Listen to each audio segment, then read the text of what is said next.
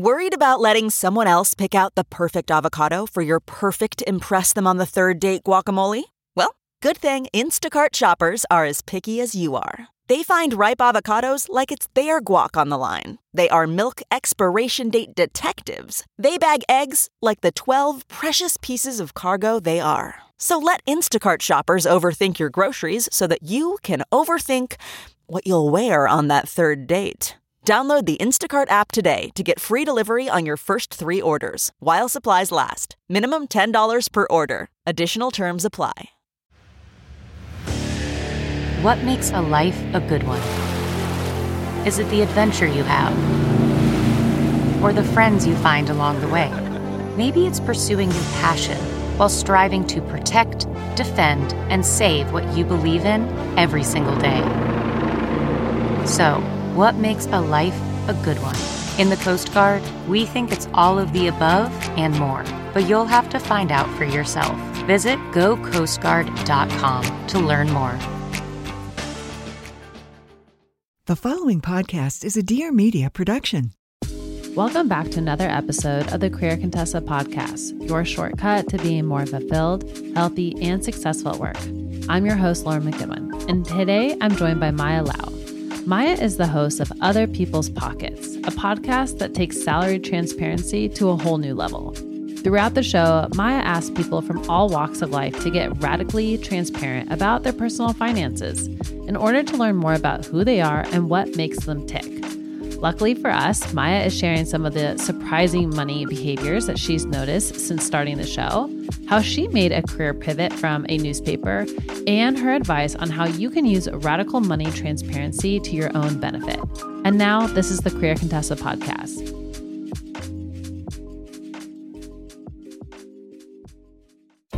Do you want to start a company but have no idea where to begin? Or do you have dreams of becoming an influencer? Well, the Life with Marianna podcast is here to help. I'm Marianna Hewitt, a Los Angeles-based influencer and co-founder of the clean skincare line, Summer Fridays. Each Tuesday, I'm talking to my friends from business owners, wellness experts, and more to share all of their best advice for you to live your best life. Make sure to tune in and subscribe to my podcast and follow me on Instagram at Marianna_Hewitt to see what's coming up each week so you don't miss an episode. Well, hi, Maya. Welcome to the show. Thank you. Thank you so much for having me. All right. So let's start with your background and why you wanted to start Other People's Pockets, the podcast. Yeah, well, my background is as a journalist. I was a newspaper reporter for several years, and personal finance and money had always been something I was interested in. But I think I thought of it like on the side, like how you should think about what you eat or whatever, but it's not something I want to focus on. And over time, going into journalism, I always knew that it wasn't a big moneymaker. I wasn't doing it for the money.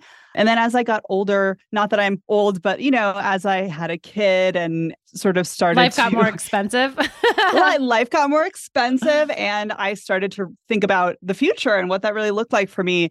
And I started to get really frustrated about money and about the income ceiling in newspapers and in how hard it was to get a raise. I asked for raises many times and didn't get them, and then would get them like years later and stuff like that. So it just started to be like, wait a second, like, what is my life going to look like if I keep on this path?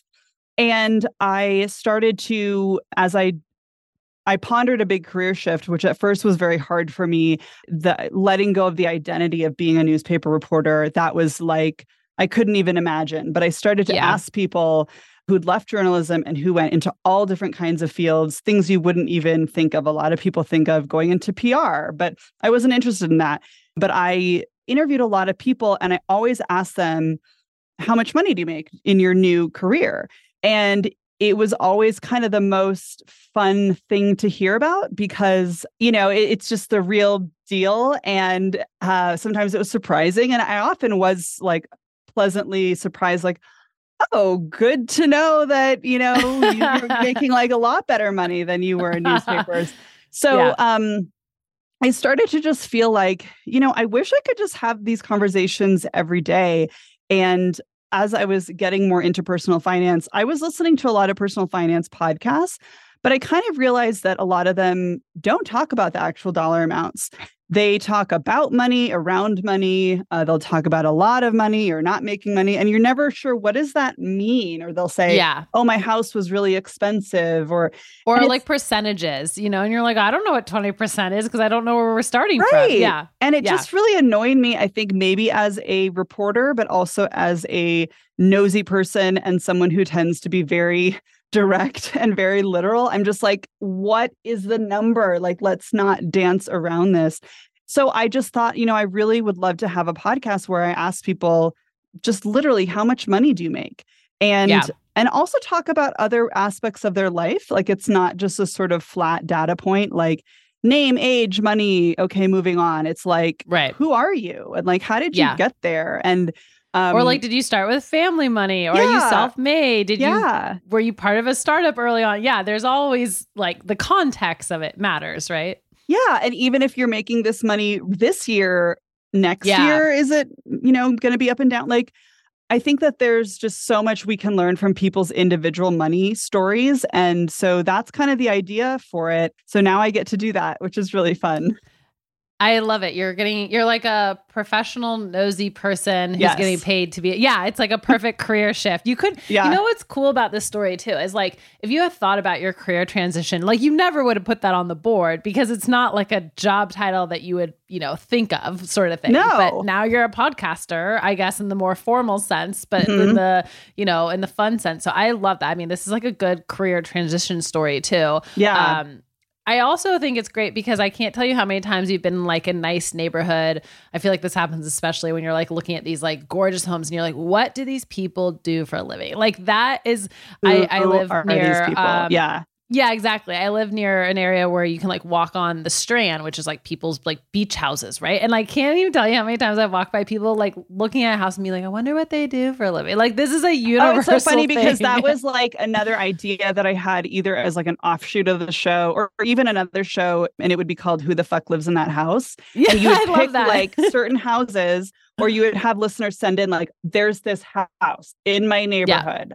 And we wouldn't necessarily have to identify like depending on people's privacy levels, but we could just be like, I'm just going to say that there's this house in Boston that's blue and like has this crazy whatever. And so we knocked on the door and like got these people to tell us about their lives. And yeah, exactly. I mean, I think like you always peer inside, especially when you can see people like the lights on and people are in there and you're just like, what? Like how does that all come together? Yeah. And I really think of my podcast a little bit like Zillow in the sense of like, we all are obsessed with Zillow. We like to look at the actual interiors of other people's houses. When we have a friend and we find out where they live, we like look it up on Zillow to see how much it's worth. And like, oh, what does the bathroom actually look like? Right.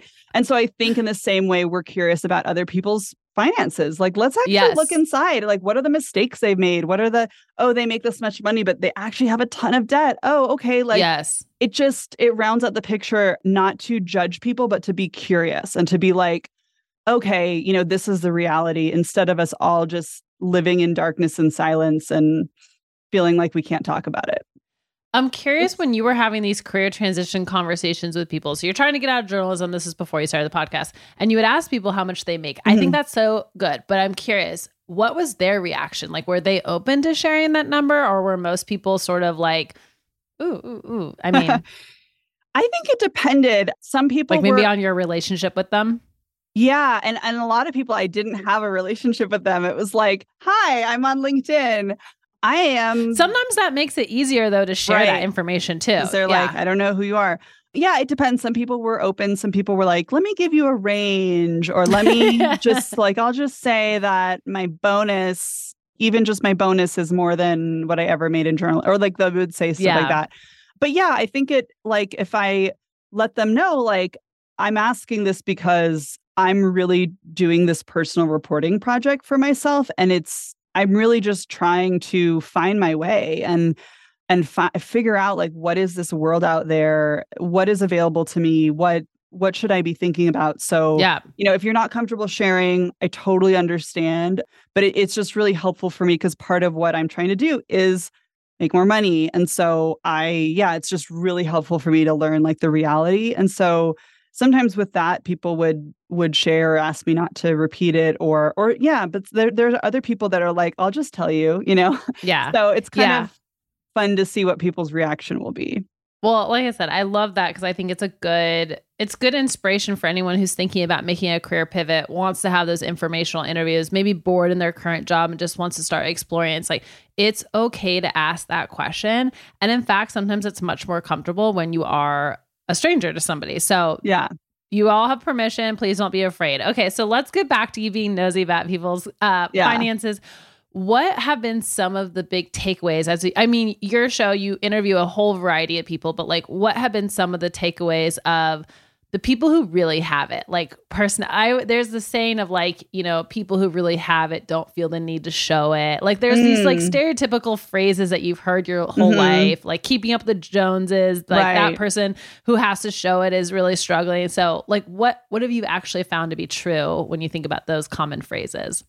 Or stereotypes, really? Yeah, I do think that, one thing is kind of, I don't know if this is even a phrase, but like money begets money in the sense of like, I talked to this financial therapist and I asked her, like basically she's what many people might think of as a normal psychologist, like therapist, but she focuses on money issues. And so that's so amazing. Yeah, like, her name is Barry Tesler. This country needs that. Yeah, the episode's actually not out yet, but I was like, do financial therapists make more than normal therapists? And she was like, I think they probably do, because I think when you're helping people with their money, it's similar to if you're a business coach, like versus another kind of coach, or like on the other end of a spectrum, like a social worker, which you could construe as being a kind of coach, or like you're helping someone, right? But when you're helping someone with their business or with their money, you get paid more because you're going to help that person make more money. And so there's this just weird thing when you're in the money space, you can make more money, which like I don't feel great about, because I also feel like social workers should make more money, but there's that. And then like, I think that the people who I've spoken to who have their own business of some sort, it is a way to unlock more money opportunities. It just is. Having a traditional job is great, and there's nothing wrong with it, especially if you're happy in that. But yeah, there is something about having your own business, and not to say everyone should go out and start their own business, because you do need, there are also a lot of small businesses that fail, but like, I think that plus finding your niche, like finding a niche that is pretty specific. Like I talked to a financial dominatrix who has a whole practice just berating people online, and then they send her money because their kink is giving someone their money, giving a hot woman online their money. There's no sexual contact. There's no sex that happens. And that's a niche. And she, even within FinDom, within financial domination, has created her whole like identity. And so, yeah, it's kind of finding that like thing that only you can do that seems so specific, and yet that can like open up more opportunity for yourself.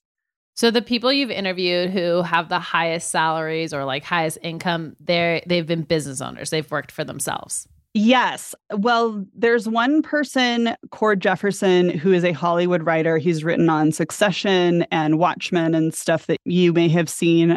So I guess what would you call him? I think that he's like his own person, but he like has this big multi-million-dollar deal with Warner Brothers. I don't know if he's considered an employee for them, but yeah. But contractor. Other than, yeah, probably. Other than that, yeah, I would say it's solo biz owners pretty much. That, yeah. Wow. And not exclusively, but it gives you more like flexibility and like more range to kind of lean into who you are versus my identity and my worth is attached to being part of this other brand, this big company, and I have to go along with what they want.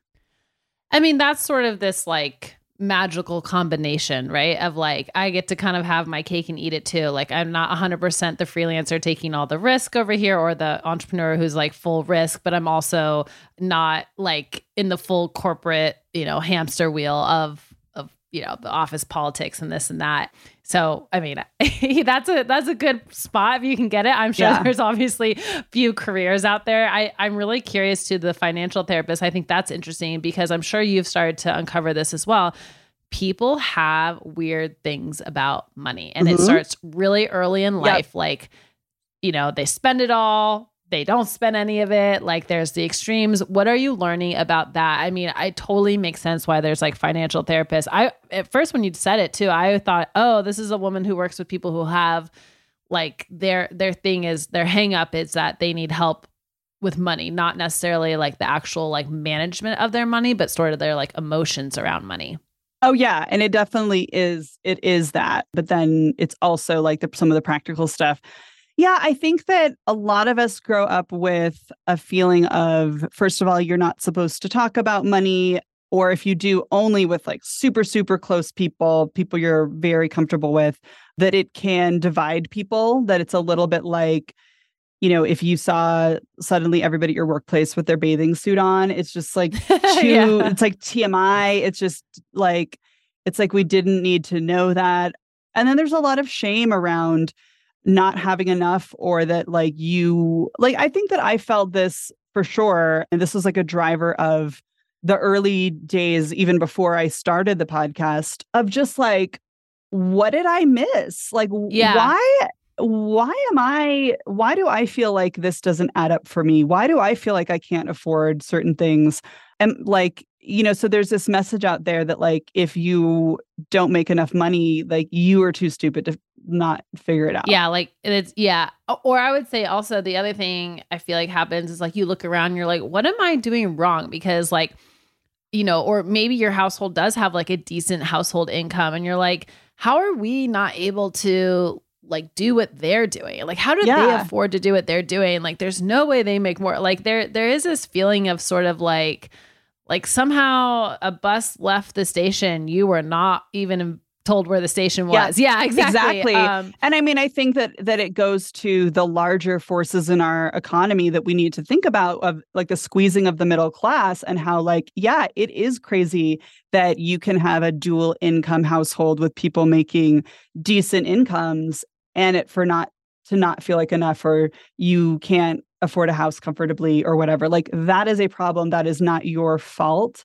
but it does feel like it's your fault. So that's something that comes up a lot. And then, just feeling kind of, there's sometimes this like thing that people can't put their finger on. Like they don't know what it is that like is making them feel weird talking about money.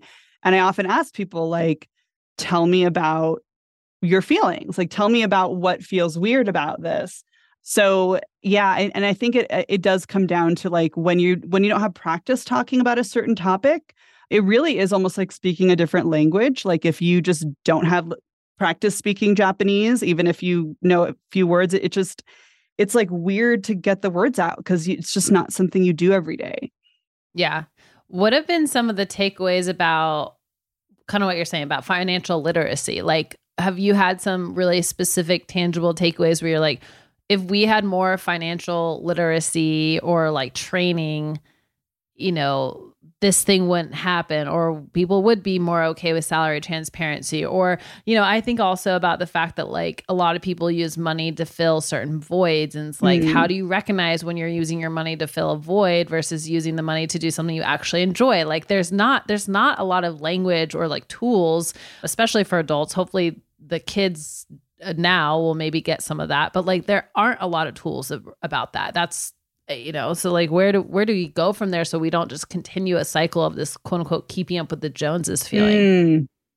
Yeah, I mean, I think it's hard. I think my hope is that when people talk more openly about this, they'll realize like the reality of other people's situation and that they're not so alone. Like I think I mentioned, like, there's some super high earners, but then they'll have a lot of debt too. And like, just to realize that is part of the equation. But wait, sorry, your question was like, how do we break away from like using money to fill a void? Well, no, just more about, I mean, I wish we could answer that. I don't know if we'll be able to answer that. But I was thinking more about like financial literacy. Like what do we need on like, what are some tangible things that we could do for us listening related to financial literacy that might help us with this, especially knowing that like we're not going to make those feelings probably go away. You can't just turn it on and off of like that comparison feeling or that feeling of like, what am I doing wrong? Yeah. Well, I think that in terms of like educating yourself, like in terms of getting a raise, for example, I think you need to do a lot of research, which often involves actually talking to real live human beings. And whether that's people on LinkedIn, whether that's people at your job, you should definitely be talking to the white men who have either had your job in the past or have it now. Don't just talk to other people that look, if you're a woman, say, that look exactly like you, because you want to find out what the white men are being paid, right? And often it's easy to talk to maybe someone who's left your job, who's not at your organization, because then they don't have a stake as much. They don't care. They're fine talking about it. But really, like, put together a dossier where like I've talked to 5 people or 10 people. Like I know what I should be getting paid. I know what's out there. It could even be people at other organizations, but that do similar work to what you do. And knowing like it's not about going on Glassdoor, although that's an okay resource, but I have just noticed on Glassdoor, there's a lot of inaccurate information. And when you think about where they're getting their information, it's people submitting it to them. So who's submitting stuff to Glassdoor? It might tend to be people who are not getting paid enough, who are frustrated with their pay. They're interested in going on Glassdoor. It's not people who are like, I'm killing it. Life is good. I want to go on Glassdoor. Like they're not getting the data. So like, yeah, in journalism reporting, it's that like actual human intelligence. It's not internet research often. So like, I think that's a big thing is like, you'd be surprised if you actually talk to people. And then I think part of the, like you talked about like how to like deal with the hurt feelings or the awkwardness about hearing other people's numbers. Like, I think just like the more you do it, the more you have these conversations with friends. Again, I try to like turn a curious eye toward things that make me feel anxious. And of course, I always have judgments. I always have reactions of like, oh my God, this person makes so much money. But like, if there's a way for you to like, be like, like, let's just be curious about that. That's interesting. I did not know that you could make that much money in this field, instead of feeling like, oh, this person is just ridiculous. What, like instead of like stopping the conversation there, just be like, honestly, like, it's kind of interesting to hear all these data points. And the more you can do that in your own life, I think that contributes to your own like salary literacy and understanding like this is what's out there. And then I'm sure you're also wondering about like just personal finance literacy. I don't know if that's what you're getting at too. But well, I think to just build off of your last point, which I think is really cool, is I was thinking too, for someone who is feeling right now, like, let's just use even numbers of like, I make $50,000. There's no way I will ever be a person who has a job that pays me $250,000. Like, one, having some optimism and approaching that with curiosity, but like, what would be some tips for somebody who, I mean, it kind of sounds like that's sort of the journey you went on. So maybe we could provide some tips, because I think there are a lot of people who might be self-limiting themselves or just assume like that's too big of a jump, like you must have to be, felt that way. Yeah. Yeah. Okay. So give us your tips. Yeah. I mean, I have made, I think the least amount I made was like $38,000 a year. And then I've made 40, I've made 50, I've made 100,000 and more. And yeah, I think so. Someone who's like in a job making 50K and is like, there's no way I'll ever make really that much more.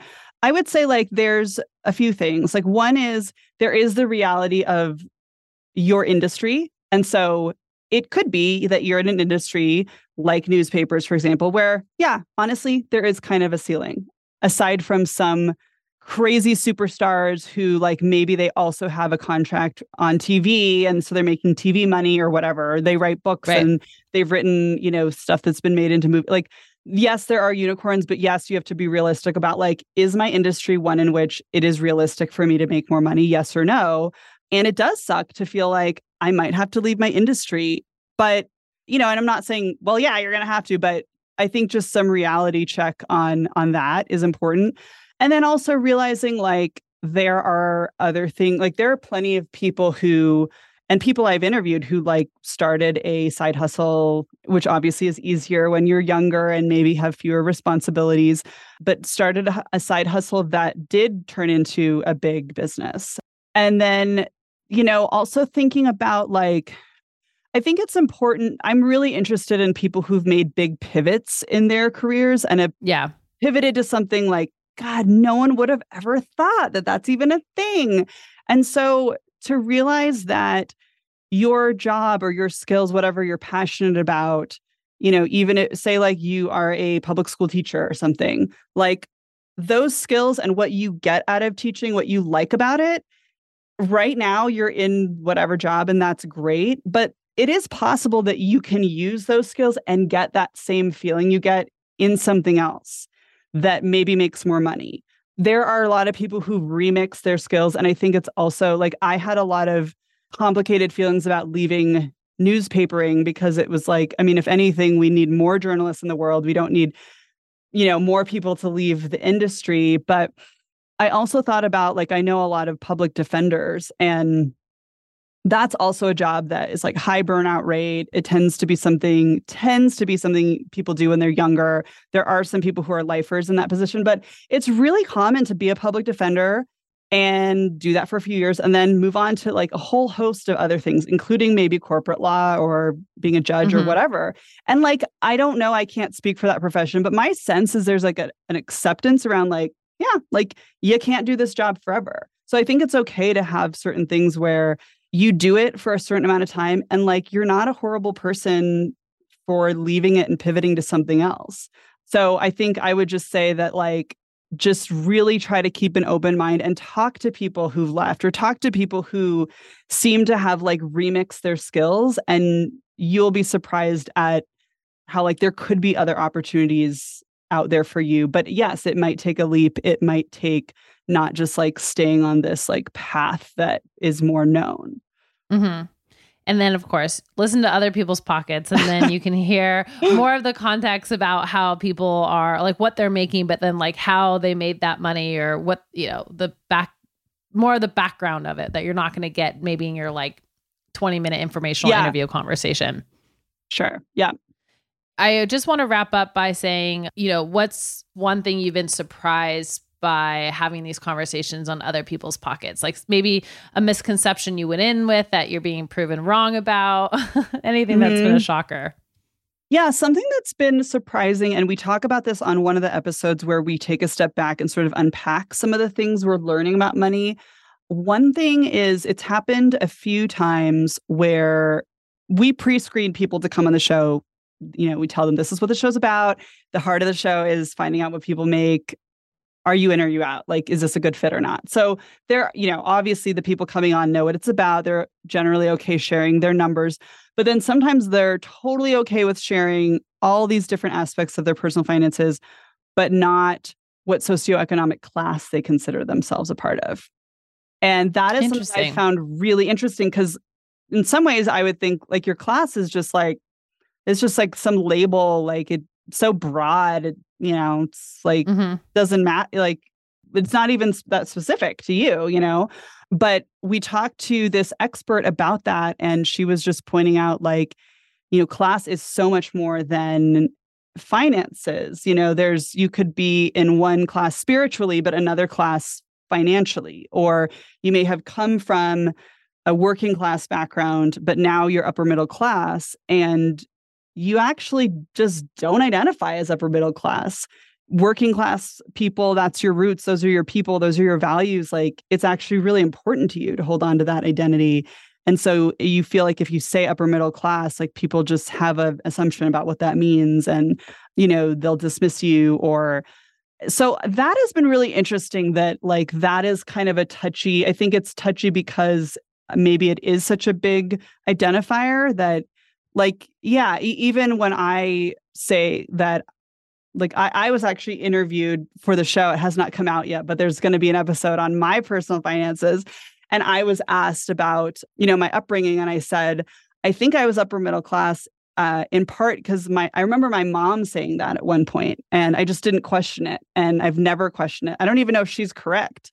Maybe we were middle class. Like, I don't know. But even that, like that lands on some people's ears a certain way. And everyone wants to say they're middle class. Everyone, either upper middle class or if, like, I don't know, maybe not ever, but most people want to be like, I'm solidly middle class. You know, that's like the acceptable, like, well, maybe thing to there's do, this right? feeling of like, if I say I'm upper middle class, can I hold on to it? You know, maybe there's this feeling for some people where they're like, I'm only, some years I am and some years I'm not. And there's a ton of like treading water that you do that my family did. Like my parents got divorced, and at one point my mom had her own business and was not making a lot of money, was making like $12,000 a year and was putting everything on credit cards. And like we barely held on to our house. And there's this treading water you do. You're like, I've got to keep this up.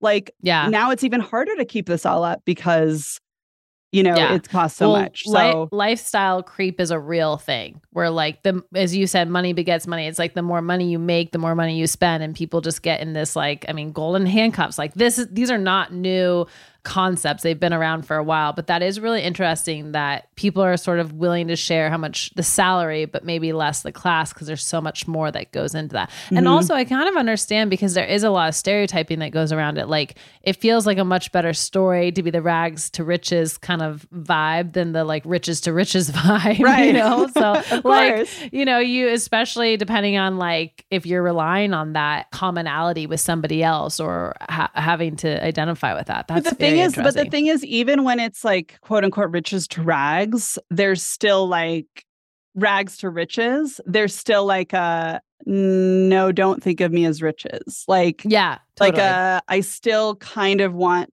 to be I'm seen. Still humble. Yes. I don't want my friends from home to hear this and hate me. Like, there's just still this like, I mean, some people are like, and I made it, like, whatever. But there's other people that are like, I feel awkward about my situation, even though I'm doing well. I just, like, I don't want people to think of me a certain way. The stereotype is that money changes you, right? Yeah. Like, if you make a lot of money, it changes who you are. And maybe some people don't want that to be true. I also think there's so many, like, think of like the movies and the documentaries of these people who get rich and then bad stuff happens or crazy stuff happens, or like you like forget who you are and your upbringing and your values. And so I can understand also a little bit wanting to stay away from it, because it's like that does make the good Hollywood TV. So like when you think of that stereotype, you're like, ooh, I don't want that to be me. You know, I don't want to be. And I think that people want to be relatable.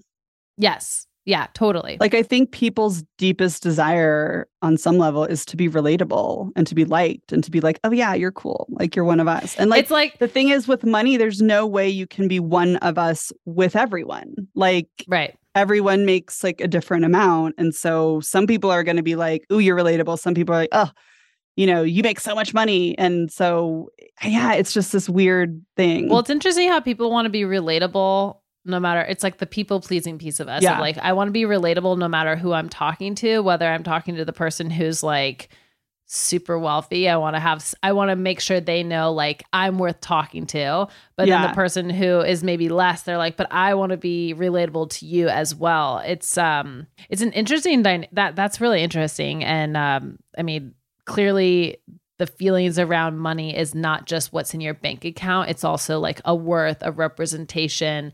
To your point, it would be so fun if people like walked around with this like imaginary number up on their head that was like, here's my net worth. You know what I mean? But also people would hate it because to your point, it's reductive. It's like, like we shouldn't only be our numbers too. Exactly. So. We're trying, and like us as a society, I think we are trying very hard to not have our worth connected to like our job titles, the number in our bank account. And it's like, it's this like big backpedal against like capitalism. So this is complicated stuff for a lot of very important reasons. Well, thank you for doing the important work of getting nosy on other people's pockets and talking to them. I'll link to the show, obviously, in the show notes. But yeah, anywhere else where people can find you and follow you and maybe set up an informational interview and ask you how much you're making. I'm just kidding. Oh, yeah, that's fine. I mean, I wouldn't be anywhere without the informational interviews that I have done with other people. So yeah, Other People's Pockets is available wherever you get your podcasts. And if you like us, please consider leaving a review. And I am on Twitter at Maya Lau, MayalaU, and on TikTok and Instagram at It's Maya Money. And yeah, I would love for people to get in touch and let me know what you think of the show. Awesome. Thank you. Thank you so much. Thank you for listening to this episode of the Career Contessa podcast. Please do us the huge favor of rating and reviewing our show. And if you're looking for advice on how to get started with informational interviews when you're thinking about that career pivot, check out our comprehensive guide in the show notes.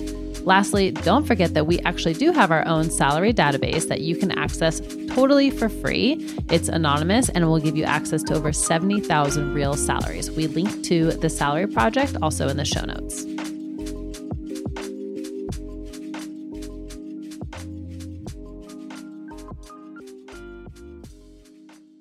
Please note that this episode may contain paid endorsements and advertisements for products and services. Individuals on the show may have a direct or indirect financial interest in products or services referred to in this episode.